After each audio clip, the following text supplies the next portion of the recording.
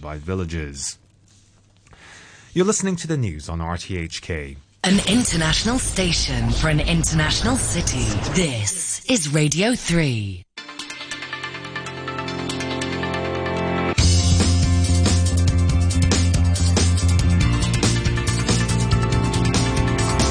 Money Talk. Good morning, it's 8:03 in Hong Kong, and welcome to a brand new week of Money Talk on Radio 3. This is Peter Lewis with the morning's business and finance headlines. The United States created more jobs than expected in November, and wages grew at a faster clip as the labour markets remain tight. Monthly job gains rose to 263,000 from the prior 261,000, despite expectations for a slowdown to 200,000. The unemployment rate was unchanged at 3.7%. Wage gains came in much stronger than expected and matched the highest level of the year. Shanghai will scrap PCR testing requirements to enter outdoor public venues such as parks, as well as to ride public transport. Effective today, city authorities said yesterday, and Huangzhou, home to Alibaba Group, also announced on Sunday it will drop testing requirements for entry into most public venues, as well as for taking public transport. On Saturday, Shenzhen relaxed COVID-19 measures in the city. The EU has agreed among its member states to cap the price of Russian oil at $60 a barrel. The proposal needs to be approved by all 27 EU member states and then the group of 7 nations before the price cap can go into effect as planned later today. On today's Money Talk, we're joined by Alex Wong, Director at Alex K.Y. Wong Asset Management, and John Schofield, Managing Director at Tempus Investment. With a view from mainland China is Shanghai-based independent economist Andy Scher. Money Talk on RTHK Radio 3. On Wall Street, stocks were slightly weaker following the better-than-expected non-farms payroll reports as indices paired earlier losses. The S&P 500 dipped 0.1% to 4,071, rebounding from an earlier loss of 1.2%. For the week, it was up 1.1%. And the Dow closed with gains of 35 points, or 0.1% to 34,430, after hitting a session low of more than 350 points down. It rose 0.2% over the 5 sessions. The Nasdaq Composite also made up lost ground, recovering from losses of 1.6% earlier in the day, to end 0.2% lower at 11,462, for a weekly gain of 2.1%. In Europe, the Stoxx 600 index rose 0.6% over the week. The UK's FTSE 100 rose 0.9% on the week. Hong Kong stocks ended a strong week slightly lower on hopes that the Chinese economy was on the verge of reopening after 3 years of a strict COVID policy. The Hang Seng Index eased 61 points, or 1/3%, to 18,675. For the week, it gained 6.3%. The Tech Index rose 1% Friday and 10.8% over the week. And on the mainland, the Shanghai Composite fell 1/3% to 3,156, leaving it with a weekly gain of 1.8%. Commodities benefited from the weaker dollar. Brent crude oil climbed 2% last week, settling at $85.57 a barrel. OPEC Plus said over the weekend it will keep its oil production unchanged, and the European Union is poised to ban all imports of Russian seaborne crude from today. Copper jumped almost 7% higher over the 5 days, and gold rose 2.4% over the same period to $1,799 an ounce. That's its highest level since August. Bonds were bid on the week, with the 10-year yield down 20 basis points over the 5 trading days to 3.49%. And the US dollar index fell for the 6th week out of the last 7, dropping 1.5% over the week, led lower by a resurgent yen. The Japanese yen soared 3.5% last week after new Bank of Japan board member Tamura said the BOJ should conduct a review of its monetary policy framework. Right now it's at 134.5. The euro made solid gains, rising to $1.05.5, and sterling ended Friday at the top end of its weekly range. One British pound buys $1.23 at 9 Hong Kong dollars and 57 cents. Offshore Chinese yuan was strong all week on hopes of a relaxation of the strict COVID restrictions and the economy reopening. and starts the new week at 7.01 against the dollar. And Bitcoin, that rose 3.5% last week to just above $17,100. Looking around Asia-Pacific stock markets at the start of a brand new week, the ASX 200 in Australia up 0.25%. The Nikkei 225 in Japan is down 0.1%. The Kospi in South Korea has opened unchanged. Does look like, though, another strong gain for the Hang Seng. Futures markets pointing to the index rising 525 points at the open later on this morning.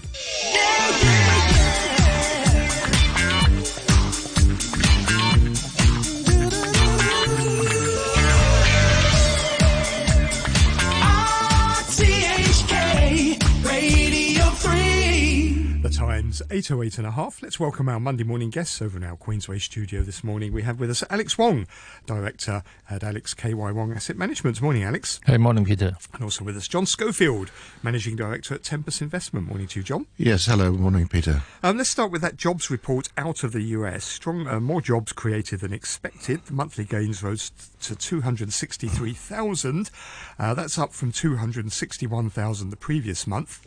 Economists had been expecting a slowdown to 200,000 new jobs. The unemployment rate was unchanged at 3.7%. The labour force participation rate, that measures the number of people in the labour force that are either employed or actively searching for a job, that declined to 62.1%, suggesting worsening slack in the US labour market.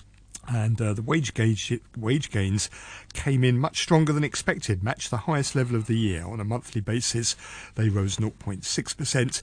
Year on year, they rose 5.1%, well above expectations of 4.6%. Alex, what do you make of this jobs report? What's it telling us? Well, I think it means the labour market actually is really tight in the US, and wage inflation actually cannot be contained right now. But I think people are more relaxed about the commodity prices and other things about inflation. So that's why I think the market did not react so negatively. But I think the labour market actually would remain tight for quite some time, and it is much stronger than expected. How is it that we've got a situation where interest rates are going ever higher, the economy is slowing, but the US is creating so many new jobs? Or is this a temporary phenomenon and it's going to slow down soon? I think this is a mismatch. I think we got laid off in the new economy side, but I think the other side of the economy actually remains quite strong. I think there's some mismatch. And we probably are seeing employment to turn weak in certain sectors, but not the overall situation. Because right now the labor situation actually is still quite tight, as the data show. John, what are your thoughts? Yes, I think we're seeing I mean, it's mainly the pressures, obviously, on the service side, where manufacturing and retailing and so on is starting to slow down. I do think the market's sort of overreacting, however, or has been overreacting to this slight hint that the Fed will slow the pace of interest rate rises. Everyone's looking forward to the next big bull market, and I think that's it's far too premature. So we've seen.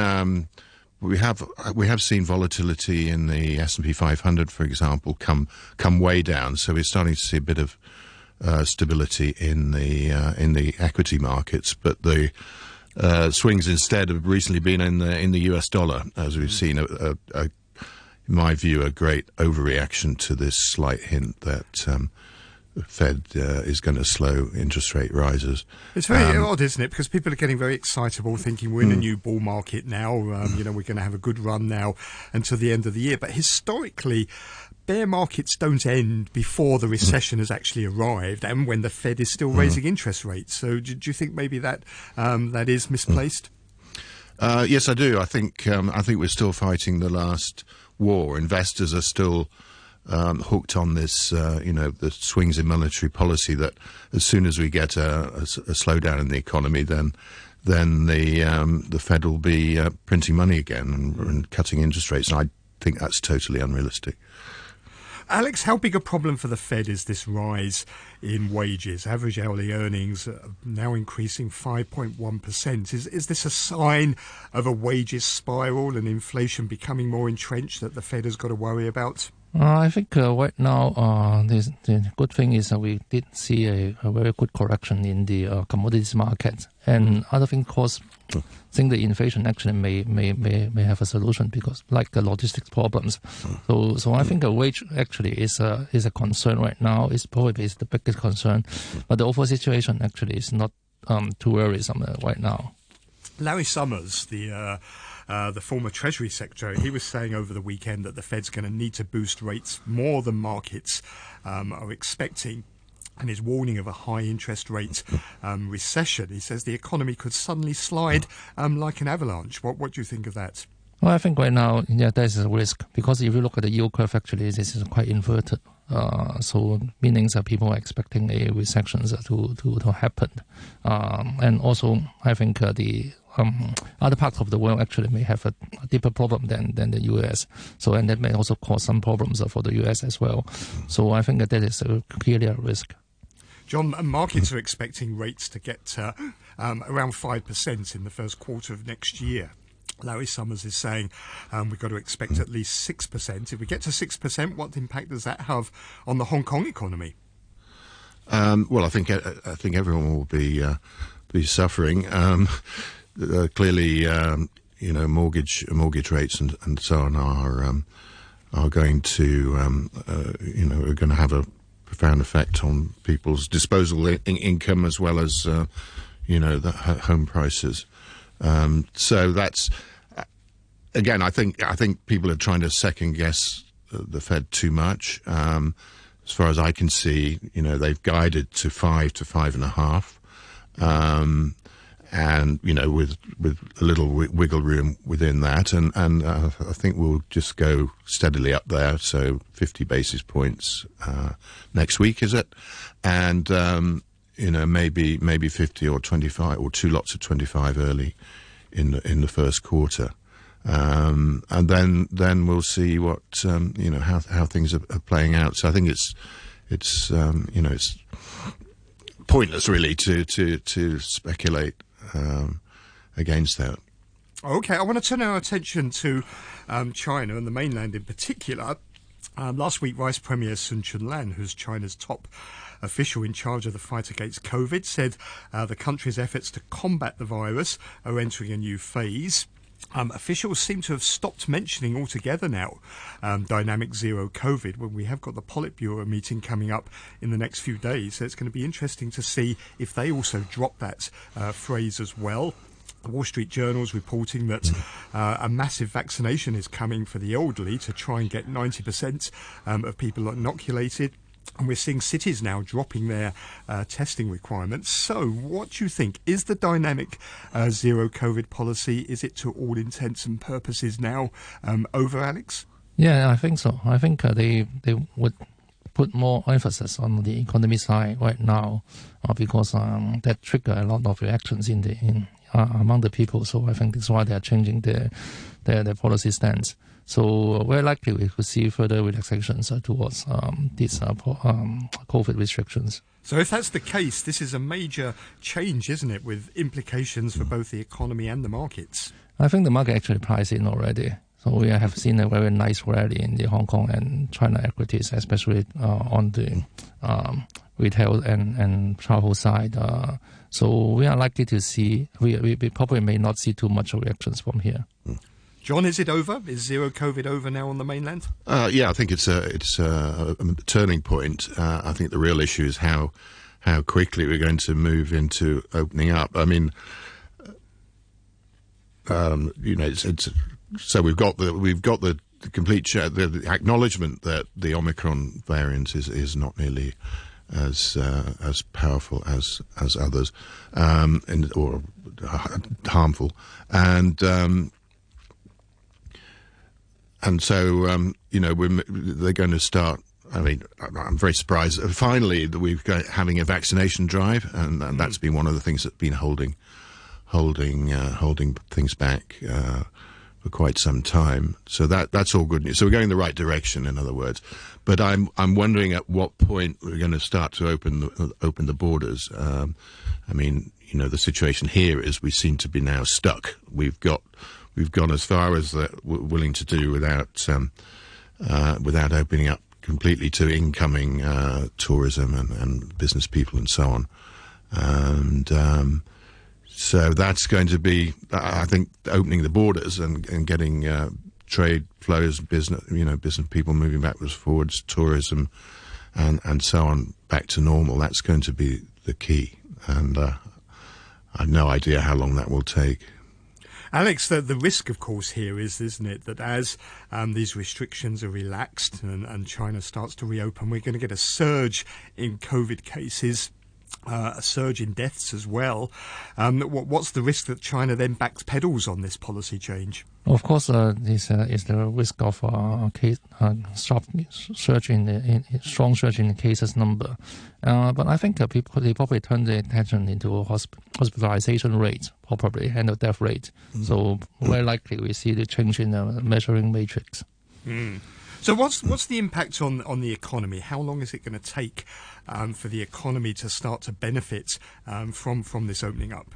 I think, first of all, for tourism, actually, this is still a variable because we have seen in Hong Kong, actually, it's encourage more Hong Kong people to go out rather than attracting people to come in. So I think we need to see what the policy change for the travel side. But for the manufacturing, probably it will help a lot because right now we are seeing the impact already. Apple are trying to diversify its manufacturing base because of this. So very likely we will see some encouragement for foreign enterprises to still use China as a major manufacturing base. The problem is, John, US manufacturing orders in China are down about 40% now, according to the latest data. So how long do you think it's going to take for the economy to start to recover from this? Well, I don't anticipate some recovery. Just that fall is an extreme one, and we're bound to see some resetting. But, the long-term trend towards, from a Western point of view, diversifying their sources and supply chains, I think is here for good. So how that will play out in terms of the relative share of manufacturing and growth over the next, decade, I suppose, remains to be seen. But I don't think... Again, we're not going to see a roaring growth come back in China. Not to mention, the other issues like the property crisis and so on will hold back. So I think generally we're moving into a transition phase where we're getting back to normal, but it's not going to be very dramatic. Alex, what does this all mean for the local markets? We're likely to have a period now of confusion and chaos about whether restrictions are being relaxed or not. Sometimes they might come back a little bit as well. We're going to have potentially a lot of pressure on the healthcare system. What's it mean for the markets going forward from here? I think we are still seeing the extension of a bear market rebound. So we are likely to see further strength here because the relaxations actually would come eventually. So this is just a timing matter. So I think that people are quite excited about that. And then we are seeing many policies helping the troubled property sectors in China as well. And that is helping the old economy side. And also China is likely to boost the valuation of the state-owned enterprises. So I think we are going to see some good periods in the Hong Kong market. But eventually, I don't think we have seen a very big change in fundamentals. The property market may not be too strong, and the regulations on the tech sector actually will still remain strict. So I think we probably may see some further strength, but I would not be very bullish in the end. You called this a bear market rebound, so does that mean you think that the Hong Kong market hasn't yet seen its low for this cycle? Oh, I think it is too early to tell, but I think we probably would enter into a phase of very huge range trading. So we probably may see further strength, but if anything negative news happened, I think the fallback could be quite fast. John, what are your thoughts? We're going to have a confusing time, aren't we, going forward? Presumably a lot of volatility to go with it in the markets. Yes, I think that's right. I mean, we may not see that well, I think there might be a bit more upside in the very short term, as Alex said.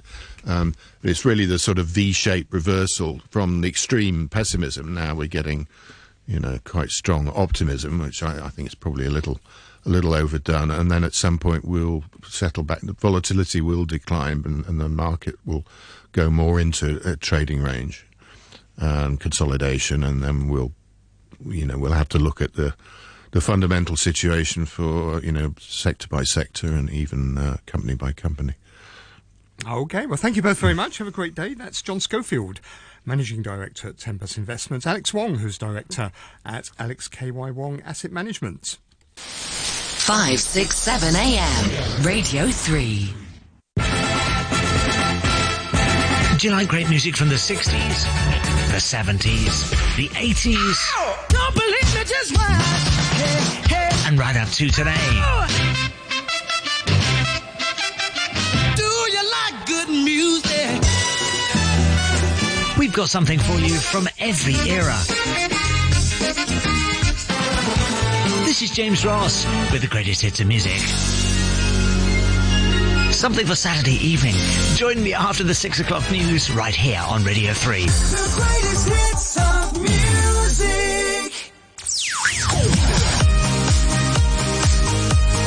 Money Talk on RTHK Radio 3. Time's 8:24. On the phone from Shanghai is Independence economist Andy Sher. Morning, Andy. Good morning, Peter. So I want to ask you about the COVID situation up there. We're seeing now Sun Chunlan talking about the fight against COVID entering a new phase. This phase, dynamic zero COVID, seems to have been dropped altogether by the authorities. So what are your thoughts? Do you think the zero COVID policy is now at an end? Well, I see there's some sort of pivot, but it's not clear where Beijing is sounding like it's not so strict anymore. But local governments are interpreting it in their own way. So now China is back to every local government making its rules. Some local governments are genuinely loosening up somewhat. Some governments are not. Like in Shanghai, the government says that you don't need to show your health code when you get on public transport. But if you get into a shopping mall or supermarket, you need to show 48-hour PCR test. That means that the rules have been tightened. It used to be 72 hours. And the lockdowns continue for buildings with only one case of close contact. So I think that now we have different policies everywhere. So it sounds like from what you're saying, the situation is still rather chaotic and confusing up on the mainland as to what exactly the zero COVID policy means. Yeah, if Beijing is not saying that what you cannot do, what you can. So it's up to everybody. And so as the leader of a local government, you are betting your political future. You are betting your political future on this decision. You don't know what Beijing wants, right? If you have 10,000 cases and if you have 1,000 people showing up at the hospital, you don't know how Beijing is going to react. So what do you do? So, I mean, as this situation relaxes, the risk, of course, is that there's going to be a surge in cases on the mainland because the vaccination rate amongst the elderly is still quite low, the risk of maybe a growing number of deaths. What will Beijing do there? Do you think it will then backpedal on its pandemic policy change, or do you think it will stick with it? So that's the problem. There's inherent contradiction within this in this pivot. Local government officials understand that you cannot move from zero COVID to Sweden minus vaccine. Only in the stock market that people believe a story like that. So no, it's going to be complicated going forward. Unless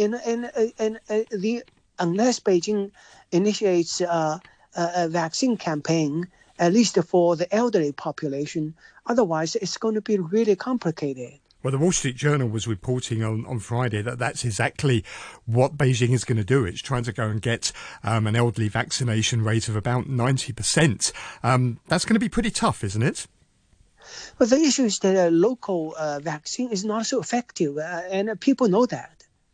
So you can go through the motion and say, hey, everybody get a shot. People know this doesn't work.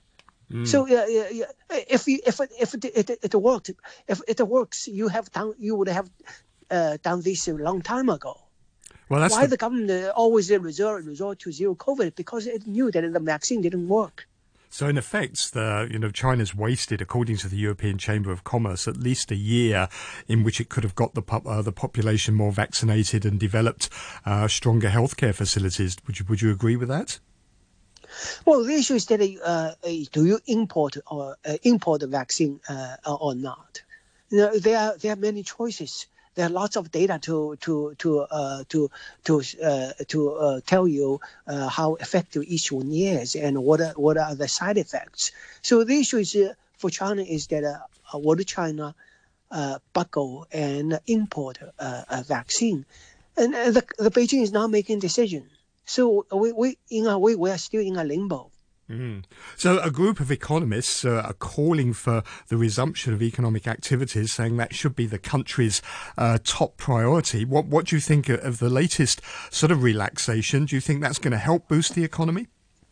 I seriously doubt it. You people do show up more in coffee shop and restaurant. That is possible, but I do not believe that the economy is just going to bounce back.